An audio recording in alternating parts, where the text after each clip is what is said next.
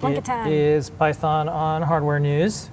So we have our newsletter. We're almost up to 9,000 subscribers. So if you haven't already, please go to adafruitdaily.com. It's a completely separate site. The reason we did that is so no one could say, oh, you took my email address from your store and you started subscribing me. Yeah. No, we did not.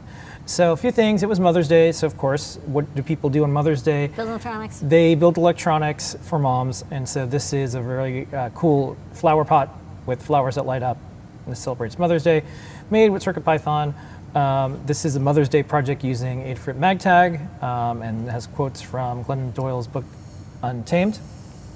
PyCon is going on right now in the US. So Virtual. it's a virtual one. Come by. Scott was there, Kenny was there. There's like an education summit. Yeah, there's a the language sprints are summit. 16th to the 18th, and then it's online right now from the 12th to the 15th. Adafruit is a participating sponsor. KiCad is released, a bunch of new things in it. A lot of people in our community use that, so please check that out. You can watch the video on our various video channels. This is running CircuitPython tests and fixing bugs. Jepler did a good video with that. Anne did a interview with Embedded FM. I was going to have that as a separate section on our news, but I forgot that it was also added here. So check it out. Really good interview. You can find out all sorts of things.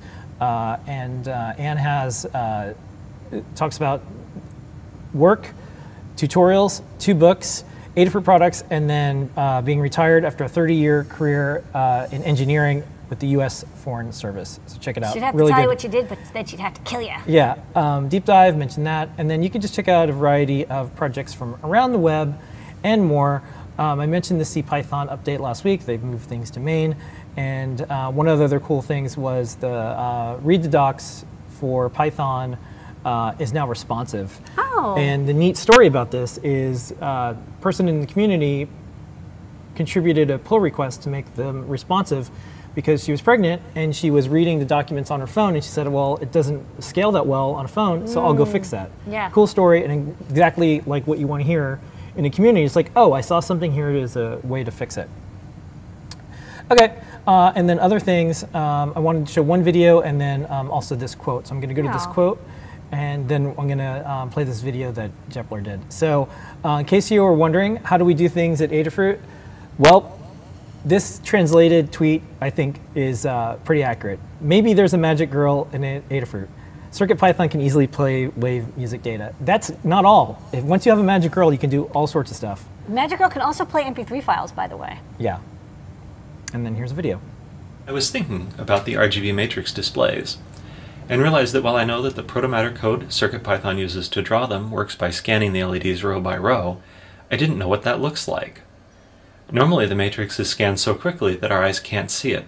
I think the target rate is 250 Hertz.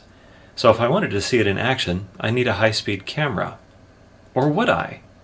I realized that I could just change the source code so that the scan was much slower. So far, we've been looking at the regular image, but with the press of a key, I can switch it to an ultra-low scan rate. Notice how the lines are drawn in pairs, and since the display has 16 lines on it, this makes the scan rate 1/8. Each line gets drawn several times with different values.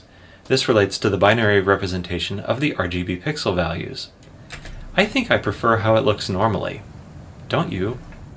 And that's our Python on Hardware news for the week. Thank you. Okay.